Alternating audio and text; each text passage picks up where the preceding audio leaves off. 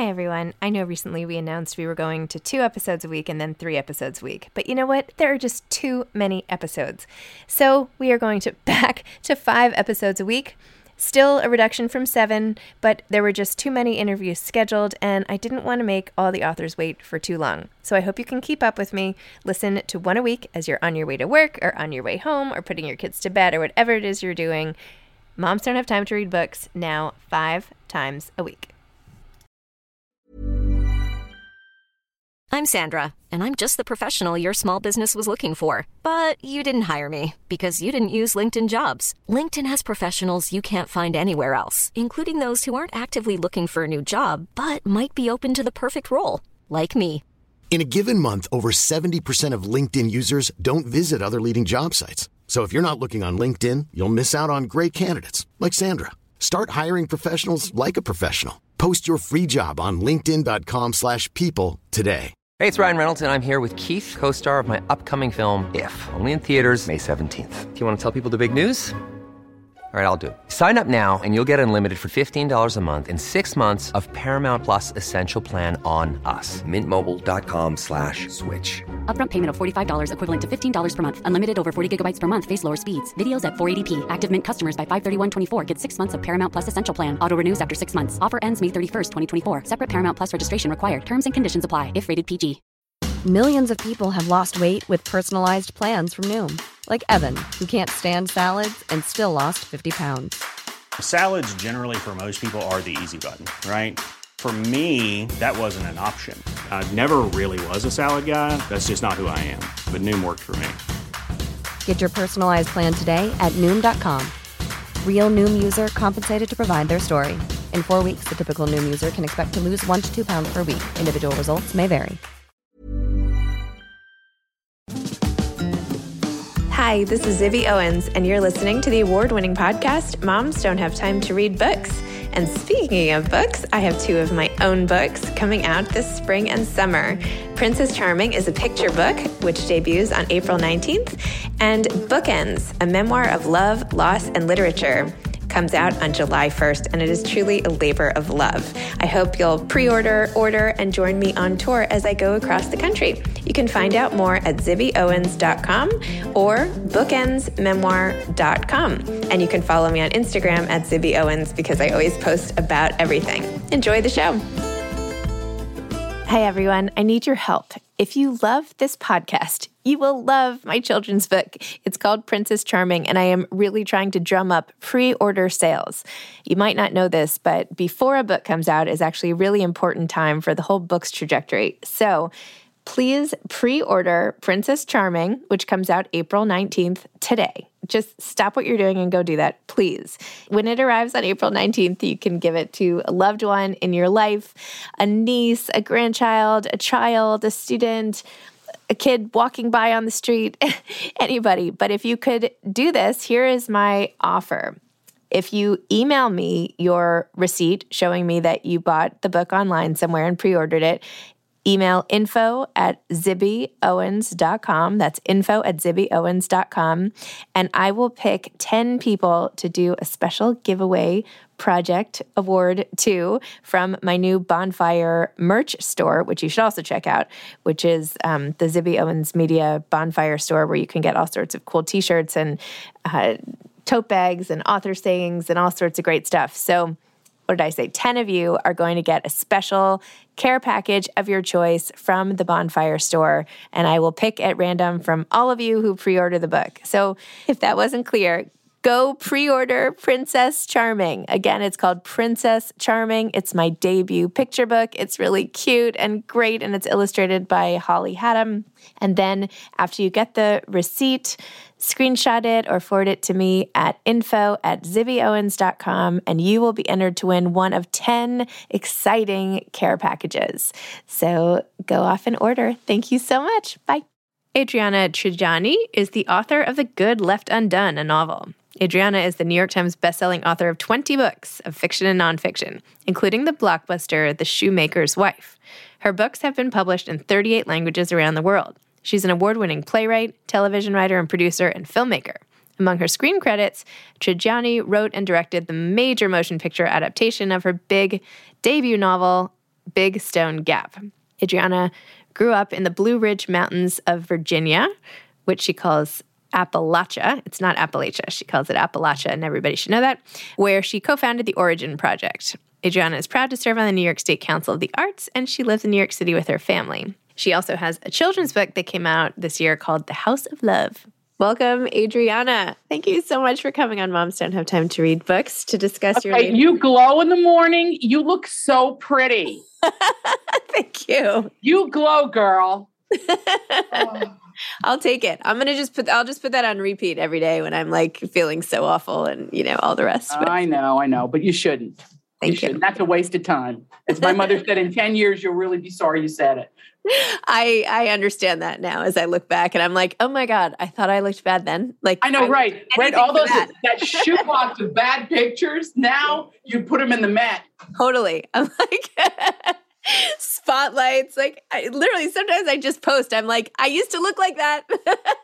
That's actually me. Yeah. I love it. But yeah, aging, whatever. Okay. So you have a new novel out. You've written like a bazillion books, I think 20 plus at this point. The Good Left Undone. Tell everybody about it. Tell everybody what this book is about. Why this book? Why now? You say aging, but the premise of this book is a family's only as strong as their stories. But woven into that, you're born at a certain time. And it seems to me that it's the women in the family that pass the stories down in their actual veracity and description. Okay, so at the beginning of this novel, it's set in contemporary Italy, and I thought that because I have cousins over there, I'm very close to my cousins. I mean, I really am I'm a real Italian because I have family there, and I love them and I pay attention. And before COVID, I went over there every year and I would be redeemed. And then I would come home and try to apply those ways of living to life here. But what you realize after a while, no family's perfect, but you also realize how people run their families. We were just talking about your beautiful memoir. You're leaving your children something. I believe in that. And this started out of my grandmothers are gone and my mother passed recently. And I just had this sense of them. And I had a window because I returned to Penguin Random House to Dutton to my editor, Maya Zeev. And you'll find this as you go on in your writing life, you're refortified about the stories that you want to tell. And I call this my hit by a bus book because every single book I've written, I'm in love with and proud of. I'm one of those authors. I just loved the process of writing them. This one is really deeply personal. It would appear on the surface, well, it's not your family exactly. My grandmother, my mother, they're all in here.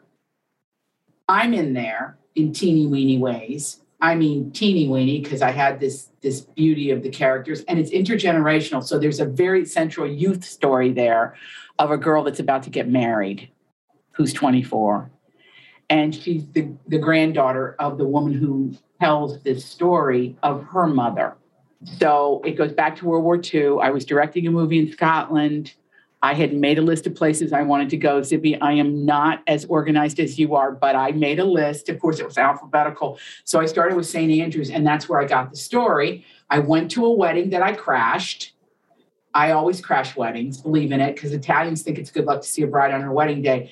My phone is full of brides because I'm just when I'm on a book tour, there's a bride getting married or whatever.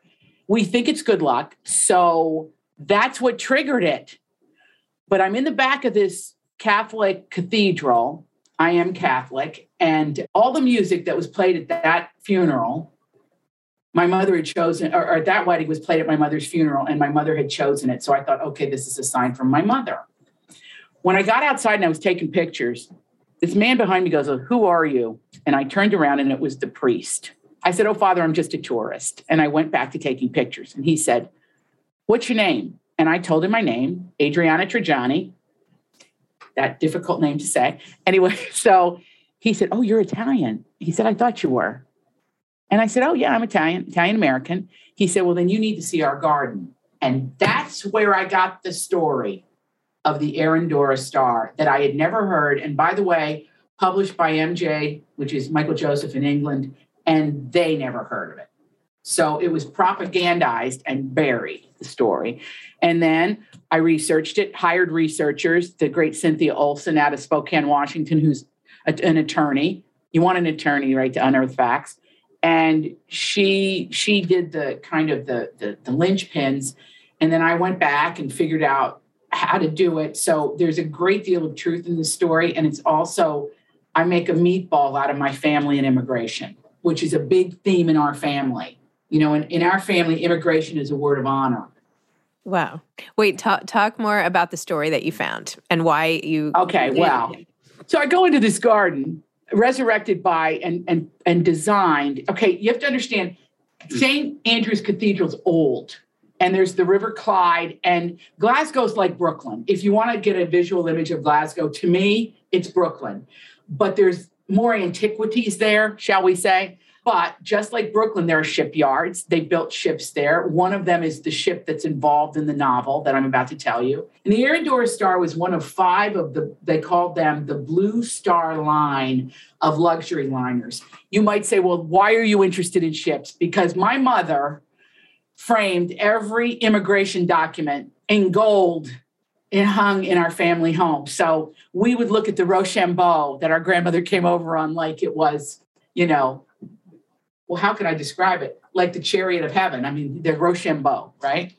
Well, the Arandora Star line, when war broke out, now World War II had many false starts, but the one that sealed the fate of who we call the Britannians, which are just like Italian-American immigrants, but they're in Scotland. They brought gelato, they brought fish and chips, pizza. We were in the food business. And if you were really ambitious in Scotland, you put up a gelato factory. But my character is the peddler who sells it off his truck. His brother's the rich one. He's still peddling. Antica. Arcangelo Antica is his name. So I took all these bits of what's true and made the landscape. Now, what is the landscape? Well, these 5 ships were requisitioned by Churchill to transport prisoners. And eventually they'd have crosses painted on them and stuff. But what they did, and it's dramatized in the novel, is they wrapped them in barbed wire to transport prisoners. So here's who you had on board the Arandora Star on the morning of July 2nd, 1940. Keep in mind, on June 4th, 1940, Mussolini declared war on England. So there's a true story of, let me just put it to you this way. The Nazis would prowl the seas. And there was a general named Gunther Preen, who was kind of the king of the U-boats. He was a diabolical, evil son of a bitch, okay? And he prowled the seas, and he had 1 torpedo that morning. The Arandora was transporting Jewish intellectuals and Nazis on the same level of the ship. And then stuffed below, of course, were the Italians, 784 of them. Gunther Preen snaking around. It's all described in the book. My characters are all in place, including this fabulous character, Sabatini, they're all based on real people. The only name that I kept exact was the priest, because he has no heirs, and I wanted him honored. So snaking around down there, he had 1 torpedo. He was just they were doing test runs, the Nazis. Oh, isn't that delightful? And they saw the ship, and they fired it, and 700 some Italians lost their lives, and their name is on a plinth. I had no idea. I didn't even know there were battalions. I didn't know they emigrated there.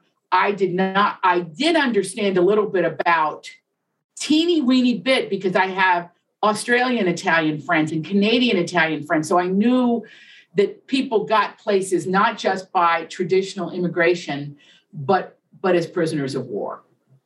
But I didn't know how they got there or why or any of that. So Winston Churchill, the great Winston Churchill, just to tell you, as you write your novels, I started out, I had 300 pages of Winston Churchill in here. 300 pages, and it's all cut. I cut all of it because I had this scene. I was determined. I had a scene. This scene had to go in the book, that because I was obsessed with him, but more obsessed with Orson Welles. And there's a time when Orson Welles met Winston Churchill.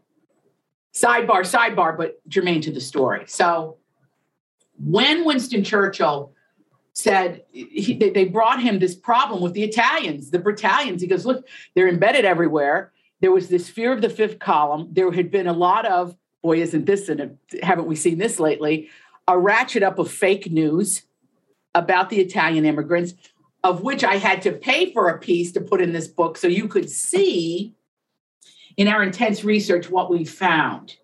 Okay, it's in there with the guy who wrote it and everything. It was talking about beetle-browed Italians and, it was just horrible anyway. So there was a built-up hatred happening. So Winston Churchill, who, was worried about the families, the shop girls, the kids, his country going, to the Nazis, panicked, I believe. Historians all differ on this, and said, collar the lot of them, get them off get every Italian Scot, every Italian Brit-Talians they're called, every tally, which was the slur name for us, get them off the island, ship them off, put them in prison camps. So there were prison camps in Canada, Australia, the Falklands. And on this particular boat, they were headed to Canada. They weren't told where they were going. They were just herded up. And the Italians, I love my people. My people were dressed to the nines because they thought they were just going to register somewhere. They're bantering with the cops and the people rounding them up, the soldiers, because they're all friends. They're all friends. But if you're an immigrant, you're waiting for the knock at the door to say, get out. I wait for it. I don't know. Could happen.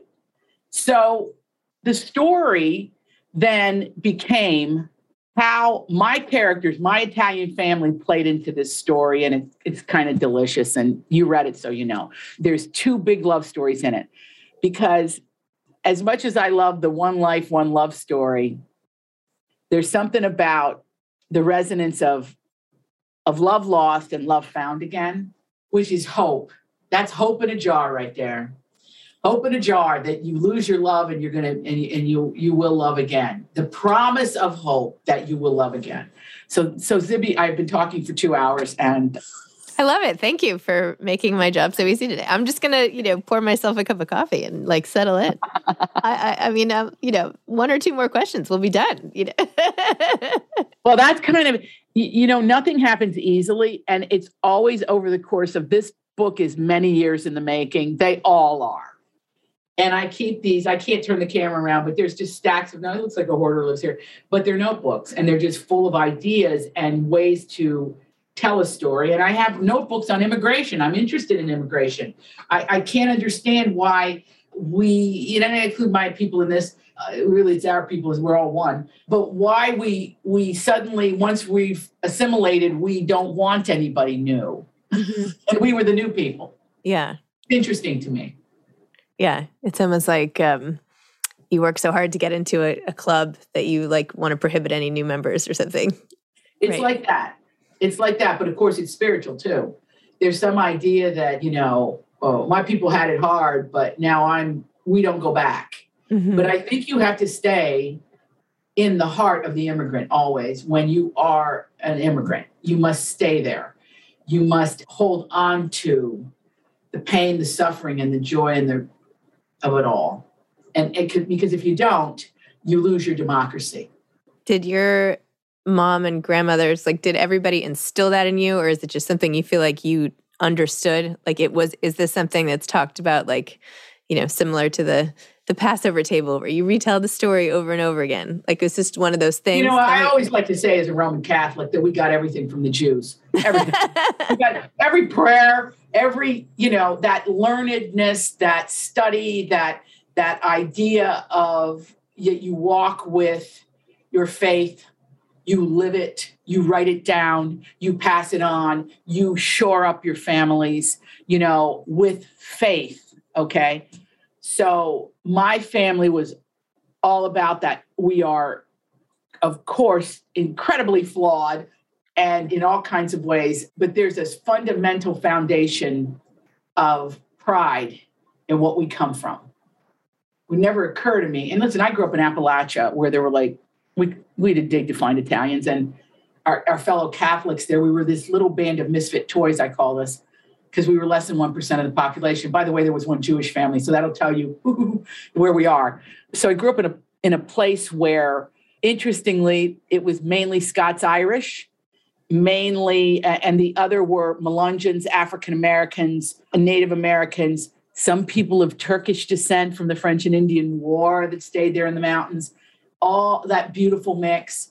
But as Italians, we could have swept in, and we had to find our place once again. So I had a little drop, from my grandmothers of what the experience of immigration was. A little bit. My mother's people settled on the Iron Range. The stories were told to me. It became the shoemaker's wife. My grandmother, Perrine, she's Venetian. She's from the Veneto. They call it right near Venice. Her story was a great one of my great-grandmother dropping her boyfriend and going with my great-grandfather, and they moved to America, and that's a whole story. And then my father's people and the way they got here, and they're sort of a little bit, they're southern, not too south, kind of not too north, kind of in the middle, Foggia, that area, Varese. So those stories were what we talked about around the dinner table. When I went and stayed with my grandmother when I was in my 20s, and I'd hang out and stay, she had a bedroom looked like I Love Lucy, so I was in my grandfather's bed. And we talk all night, it's about to be Easter time. And I said, how'd you color your eggs back? I'd ask stupid questions because I'm a writer. She said, we didn't have like the little tablets to dye our eggs. She goes, we used herbs. We used beets to make them pink. We used onions to make them this beautiful taupey color. I thought taupe eggs, but you see where I'm going here. Farm girl.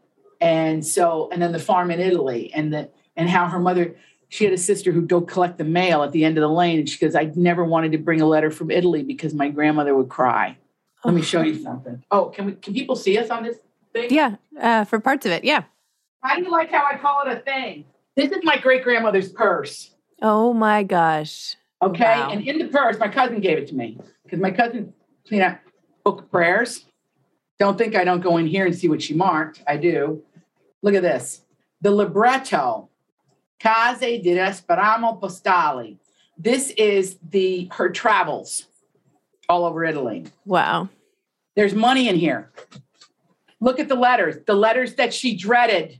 Oh my gosh. And look at the handwritings, how beautiful. But anyway, I tell you this because that's what my house is full of. It's full of the past. For people only listening, Adriana just held up these, it's like out of a movie. I'll put it on Instagram, but it's like these antique letters and old stamps, and it's this old-fashioned purse. It gives me the chills. It's amazing that you have that. Here's the truth. I'm not going to be alive long enough to tell all these stories. One letter is a story. And that's not the only, I've got boxes of them because that's how they communicated. But my point is that everybody has these things.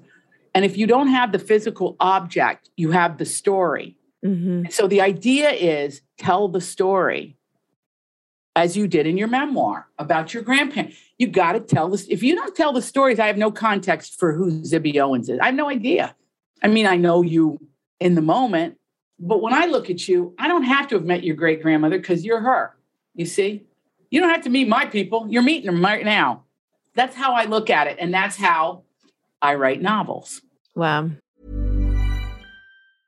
I'm Sandra, and I'm just the professional your small business was looking for. But you didn't hire me because you didn't use LinkedIn Jobs. LinkedIn has professionals you can't find anywhere else, including those who aren't actively looking for a new job, but might be open to the perfect role, like me.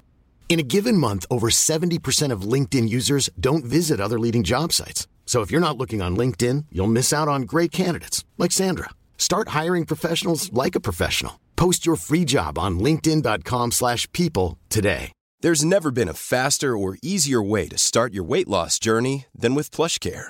PlushCare accepts most insurance plans and gives you online access to board-certified physicians who can prescribe FDA-approved weight loss medications like Wegovy and Zepbound for those who qualify.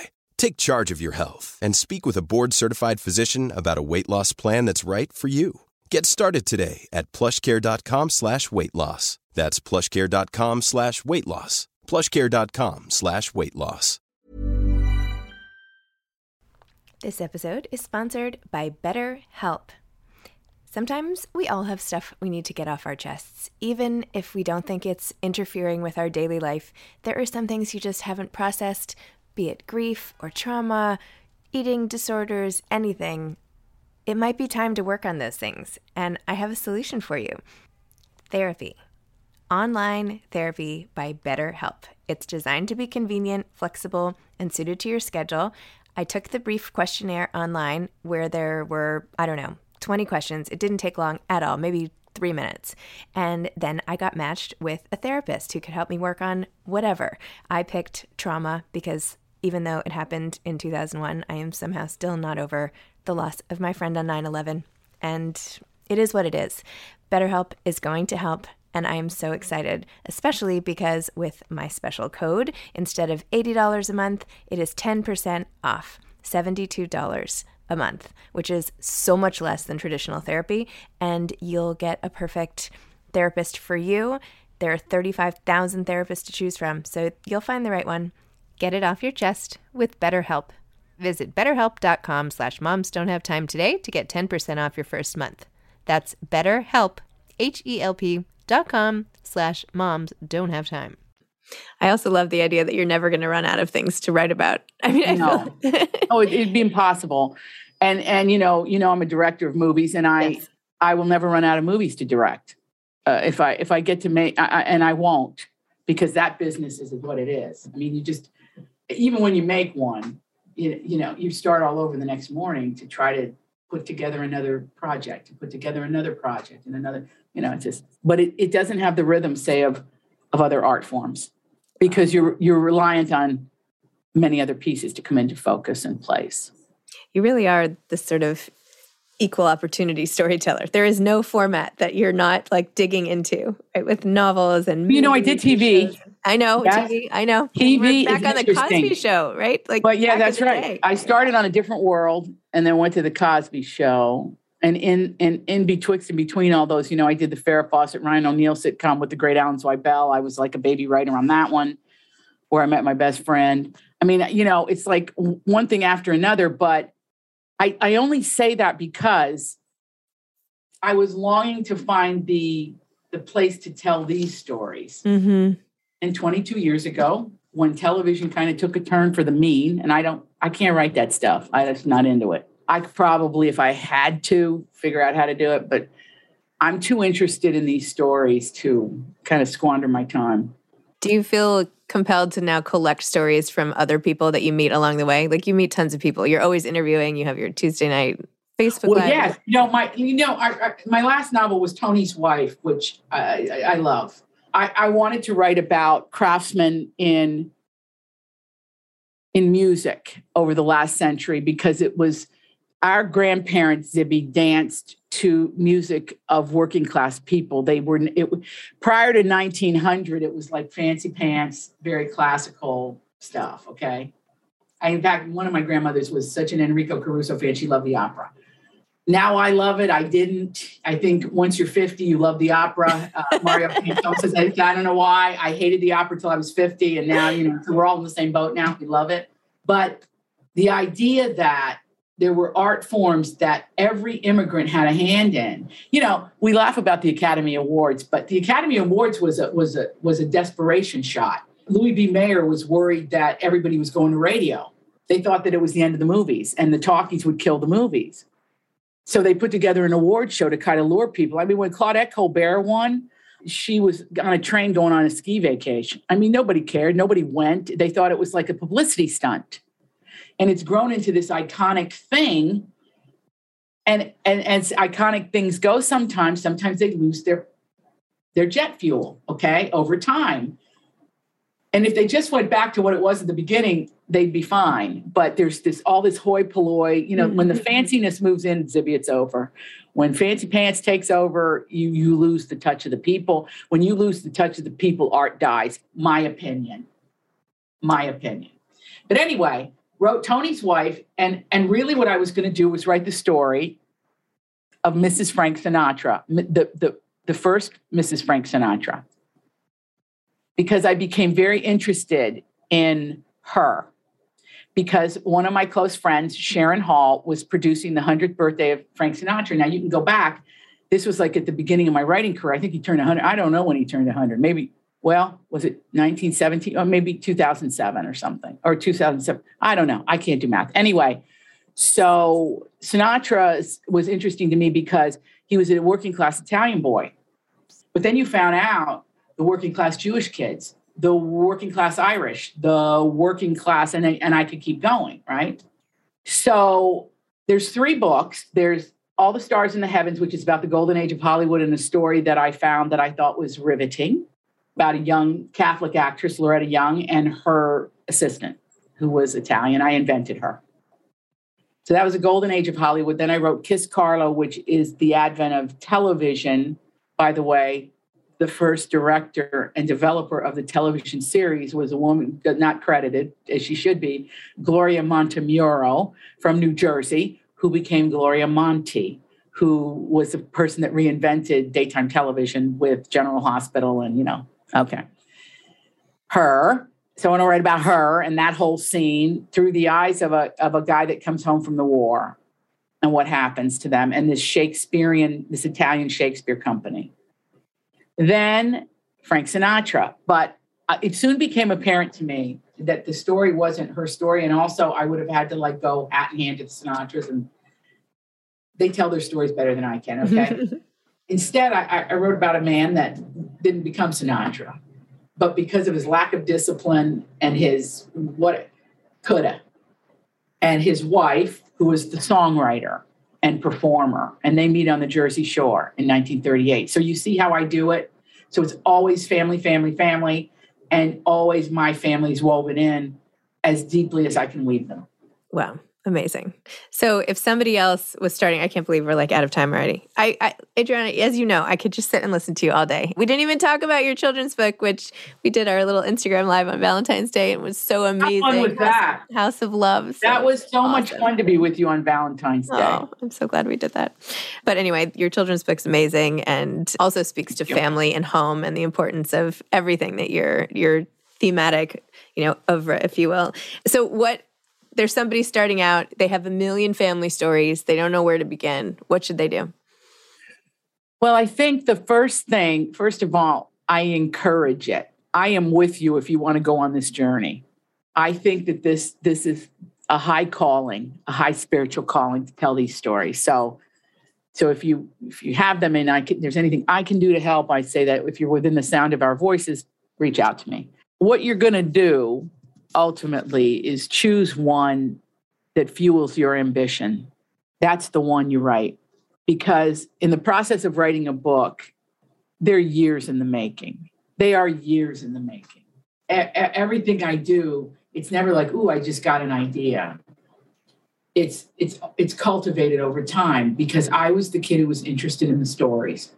I had a great aunt that put her kids to bed and went to the movies every night. You didn't have TV in the 1940s. You did in the early 40s and during the war. And she went to the movie house. She could, so when I got into film, I would talk to her about it. I was young. And she'd tell me on TV, they cut out the most important scenes. She'd gone so many times, Zibby, she knew the lines.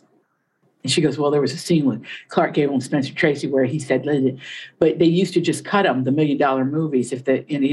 So the viewer really wasn't getting the full. So the first thing I say about family stories is try to put them in a cultural context. Edna Ferber is really important to me there's a lot of reasons. She's born around the time of my great-grandmother. She was the only Jewish girl in Appleton, Wisconsin. I'm writing a play about her. That's how much I love her. You find the cultural context, read the autobiographies of people born at the time. And then you start to fold it together. You start to just fold it together. And it comes together. Success isn't guaranteed when you work hard. True. It's just not. And there's a luck factor for a lot of folks, okay? But what isn't lucky is who you are and how you got here. That was somebody's persistence. That was somebody's vision. Like, we're mothers, we get it. We know what we say to those kids shapes their ideas about the world. It shapes them. And we have to be very careful with that and protect their talents and nurture their talents and get them to be tough. They got to be strong. You got to put them out there. It's terrible. Motherhood is not for weenies. Having said that, your initial question, which was so brilliant, who did it? In each of their ways, my ancestors that I knew, which would include my mother, made sure it got through to me. Not the greatest student, class clown, always loved show business. I'm that kid, but those seeds they planted, they took root. They really did. It took 30 years for me to get to, but they took root. So just know that those seeds that are within you will, as a writer. And the same goes for our kids and those we know.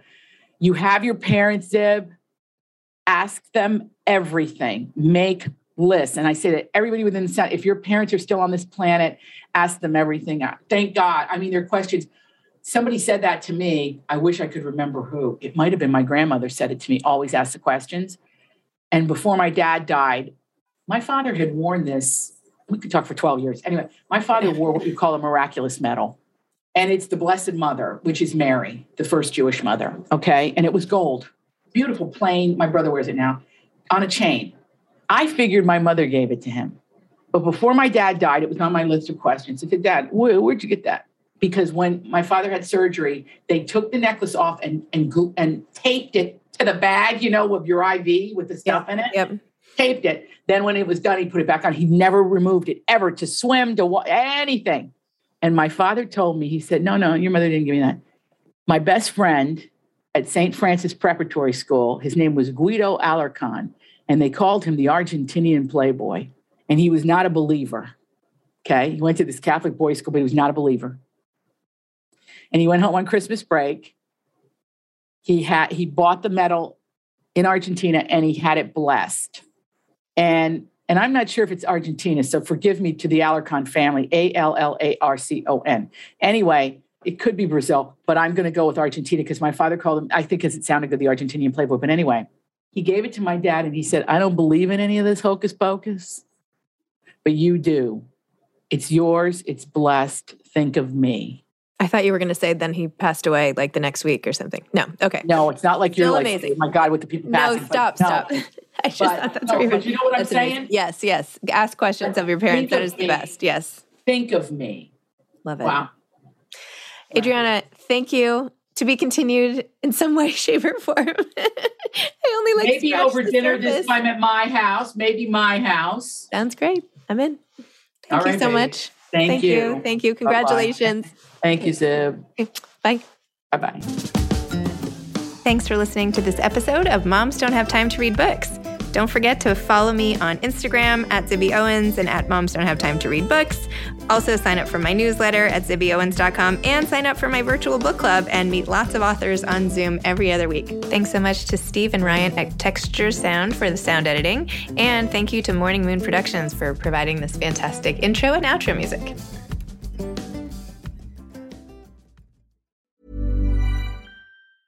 Planning for your next trip?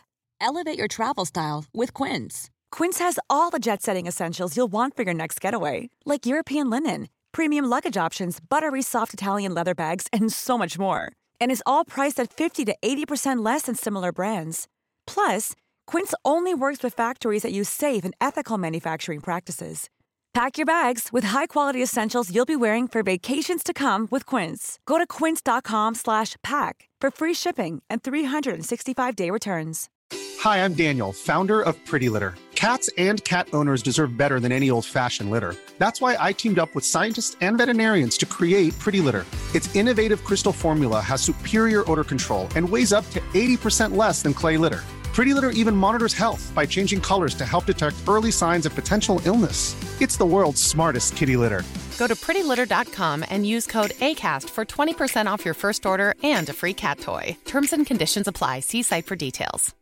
Imagine the softest sheets you've ever felt. Now imagine them getting even softer over time. That's what you'll feel with Boll & Branch's organic cotton sheets. In a recent customer survey, 96% replied that Boll & Branch sheets get softer with every wash. Start getting your best night's sleep in these sheets that get softer and softer for years to come. Try their sheets with a 30-night guarantee. Plus, get 15% off your first order at bollandbranch.com. Code BUTTERY. Exclusions apply. See site for details.